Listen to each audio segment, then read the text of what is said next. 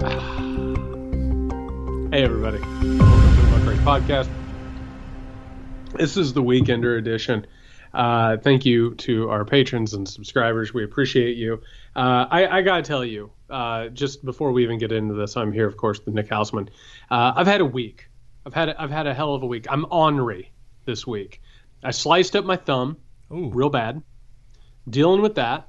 On top of that, the American political climate, I know this is going to shock people, is in complete and utter free fall. It's entering an arena of madness that is both frightening, disturbing, but also completely irritating.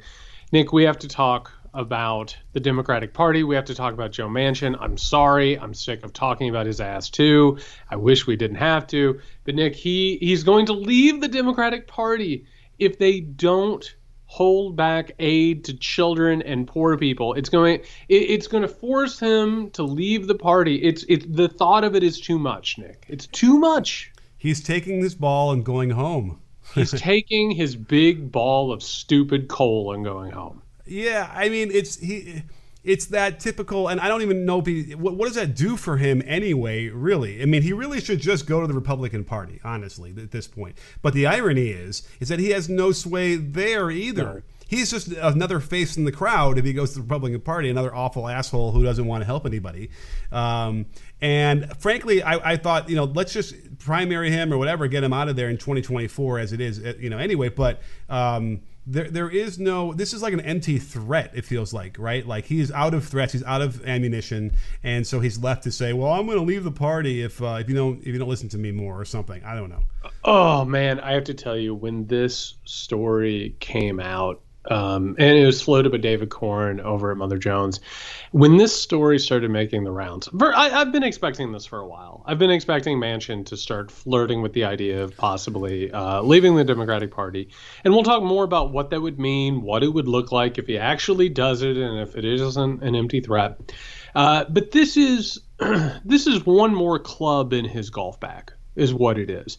And the truth is that he is telling the Democratic Party, I'm done with the party unless we shred the bills down to almost nothing, right? Unless you get rid of clean energy, because Joe Manchin, that man runs on dirty energy, and unless you take away basically any credit that is going to help people, that doesn't have to be means tested, that could create the so-called entitlement society.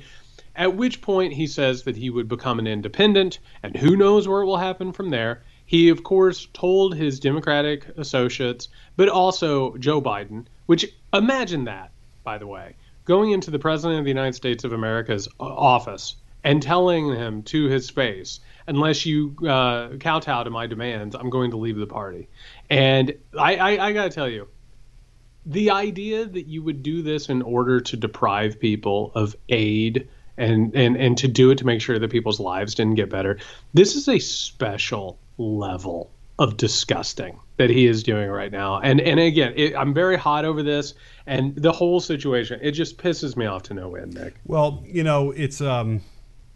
it's crazy.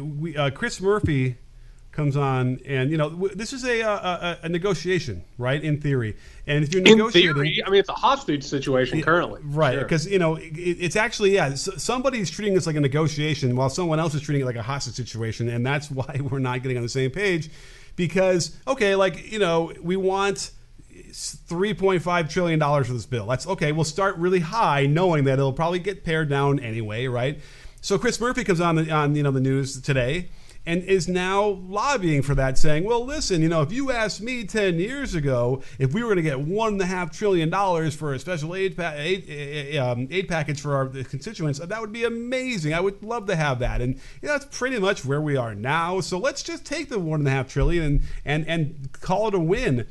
At this point, he might end up being right, but I don't even think it's going to be that high, right? It doesn't seem like Manchin's is satisfied with that. Manchin isn't going to be satisfied until his constituents are eating sawdust and dirt. Let's just be real about that. And I have to tell you, we got to get into I hesitate to say strategy, Nick. It's the only word that actually fits into this. But the strategy with which the Democratic Party entered into this entire situation, that's not the word. It's an absolute debacle on every front. And you're exactly right. 1.5 trillion in terms of investment in the past would have been seen as some sort of win. That's not the ball game that has been created here. This moment right now is ugly. This is a really, really rough little, and I'll use a term our friends in the media love. It's a rough cycle right now. This is a tough little time for the Democratic Party and the people who supported them, and the people who, by the way, went out and worked for them. They wore their shoes out, going door to door, canvassing, writing postcards, volunteering for them. And all of the things that they got told that they were going to be out there trying to make happen are now just falling by the wayside as Captain Cole over here is just, yelling like, no, you can't have more soup. No, you listen, you should probably get used to standing in food lines and be happy that we're even going to have food lines. And the Democratic Party at this point is not just held over a barrel by this guy, but they're negotiating down themselves. They have created a situation that is all set up to fail, and it was as obvious as could be from the very beginning. It was heading in this way. And Joe Manchin is just doing what Joe Manchin would do. It's not a surprise that he is in this position. So why is that upsetting? Why is it that the Democrats are doing anything wrong? We knew this. The second they got control of the 50 senators and Biden wins, Manchin's name suddenly was the headline since January. Every day. Knowing that this was going to happen. So I don't know what the strategy is supposed to be because you have a guy who's severely compromised. And so if that's the dirt that they somehow need to do some journalist needs to dig really deep and expose Manchin. I mean, we hear the things about his coal connections, but maybe there's a Pulitzer Prize behind this that will force him to be like, hey, because maybe people in West Virginia finally would say this guy is two-faced and not treating us the way he's supposed to be treated because he simply wants to keep his money. I just saw some video they did on one of those things about the people in his family and how much fucking money they make on coal. Tons. Each one of them, it's crazy. His wife and him, and then his kids. So he's severely compromised. There isn't any way around that, and it doesn't. I don't know if the people of West Virginia care. Obviously, they don't because he has no pressure on him to do anything other than say cut that out. But here's what's so frustrating: they cut it out. They said, fine, we'll take this huge initiative that's going to actually save the fucking planet because you want to make more money. We'll die in a fiery apocalypse, Joe. Thank you. Yeah. We'll take it. Yeah. Enjoy your... It'll probably happen after you die, right after you die, so it's not going to matter to you anyway. So we'll do it. But it's not enough. And by the way, the other thing was they thought, okay, here was a strategy the Democrats had. Are you ready for this? They figured, okay, hey, Joe, you go talk to your brothers over on the other side of the aisle, and you figure out a way to get a Voting Rights Act done. And if you can kind of get that done, that'll loosen things up for us to get this reconciliation bill done.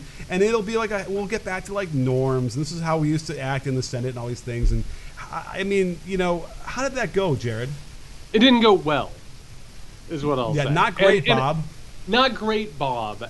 It's called retooling. And listen, it really upset me to watch my team get torn apart and the players sold off and traded away. I have to tell you, look at what we're dealing with now.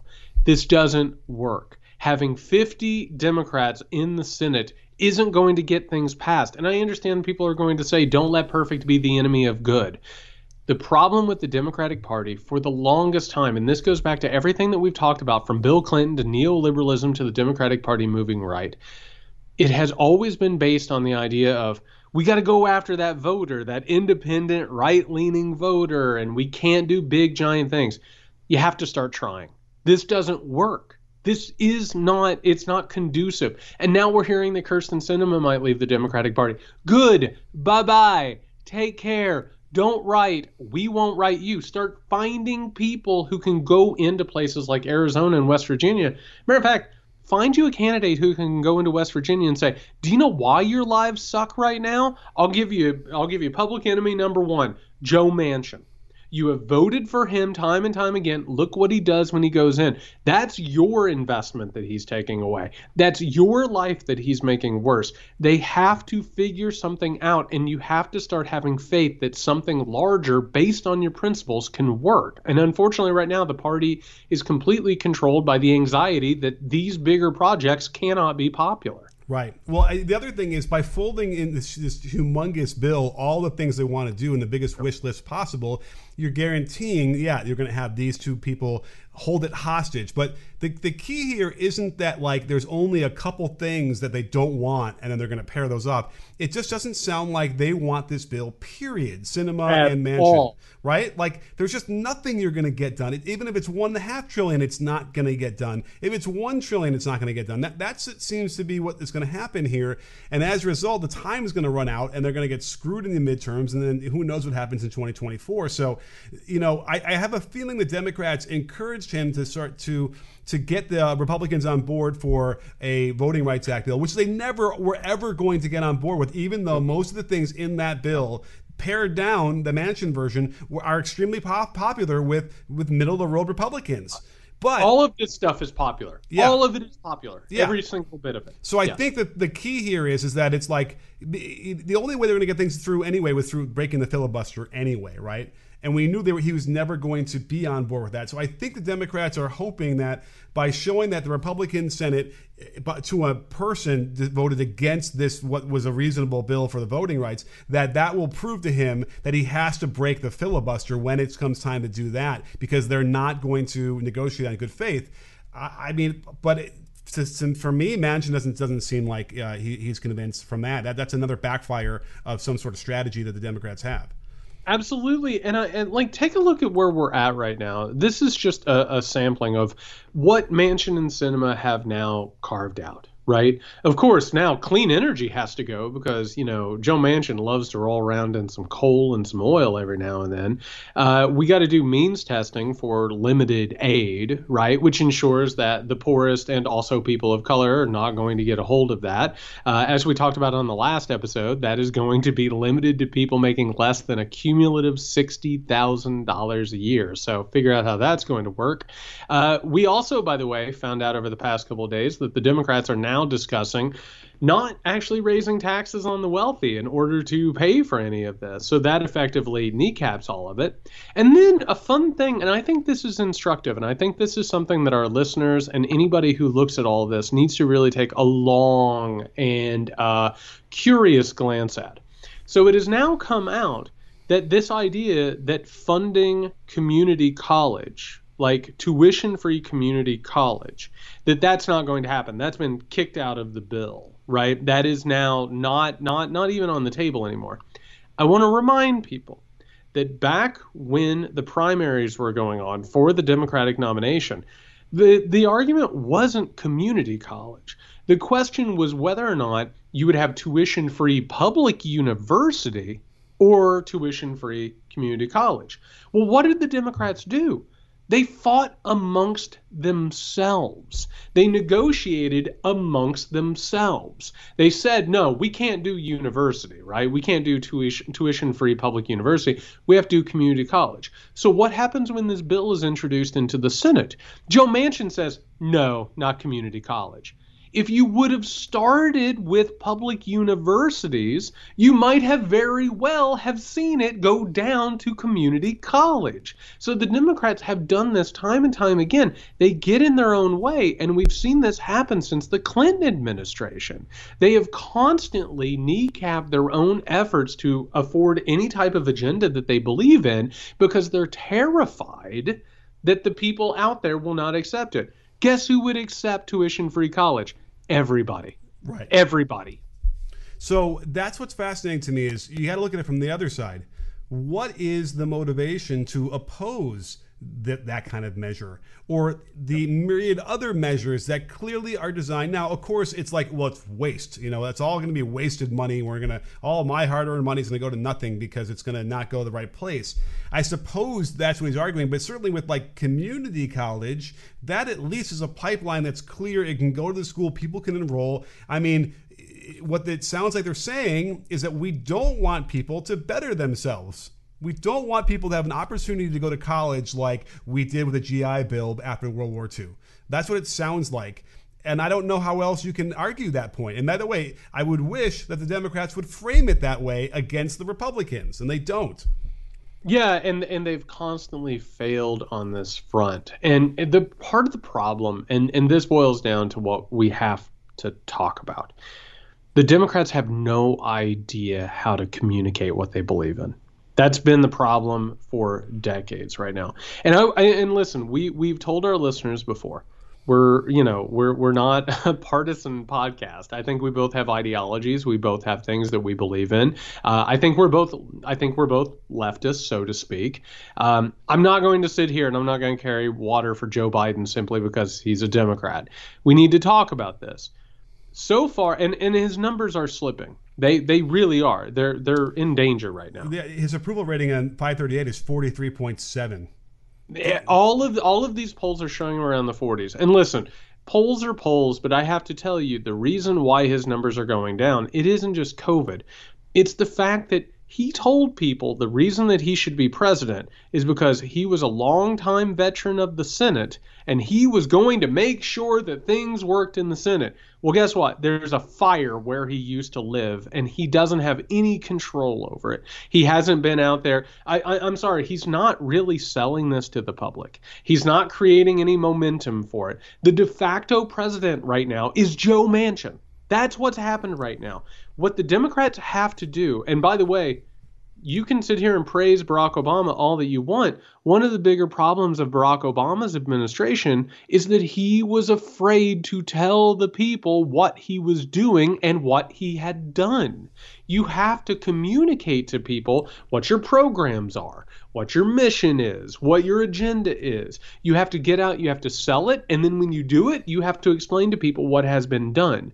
The narrative in this country has changed to the fact that this presidency, quote unquote, is floundering, and it's because they're not out in front of this, because Democrats are terrified to talk about any investment and any sort of program that can make lives better. Because Nick, I know, listen, I hope you're sitting down. I hope the people listening at home, I hope that they're not driving. I hope you're not handling explosive chemicals or flammable materials. Because the moment that they talk about what they actually believe in and what they want to get done,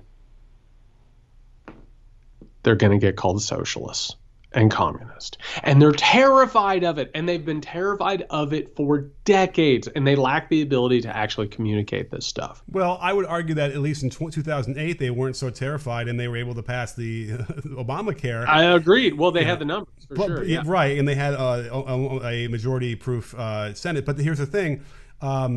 What happened out of that? Like, so I would almost argue that like there was a falling out of this whole period, and then as soon as 2010 hit and the Tea Party hit, that was now we're in the throes of the fear of that, which is like just rooted in that. So thanks, Obama.